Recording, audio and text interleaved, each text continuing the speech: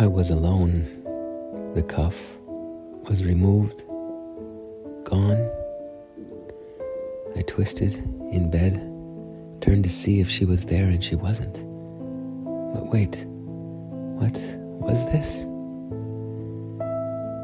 I'm a student here at UW, and I remembered seeing her in the street, thinking, what a beauty. And she was injured. She was down on State Street by Paul's Books, and she was injured. I went over to her and asked if she needed help.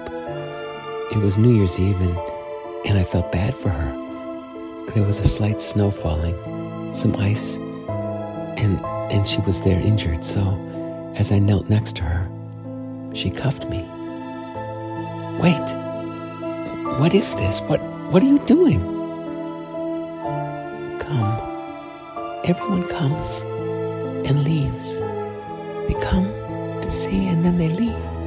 And I thought this would be a way to keep you here, at least for a night. Would you come for a night?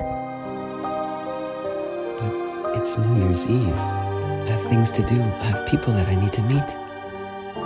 Please, just for one night.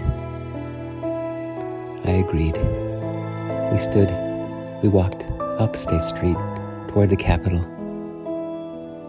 We stopped for some food, and then she took me to her studio, just around the corner.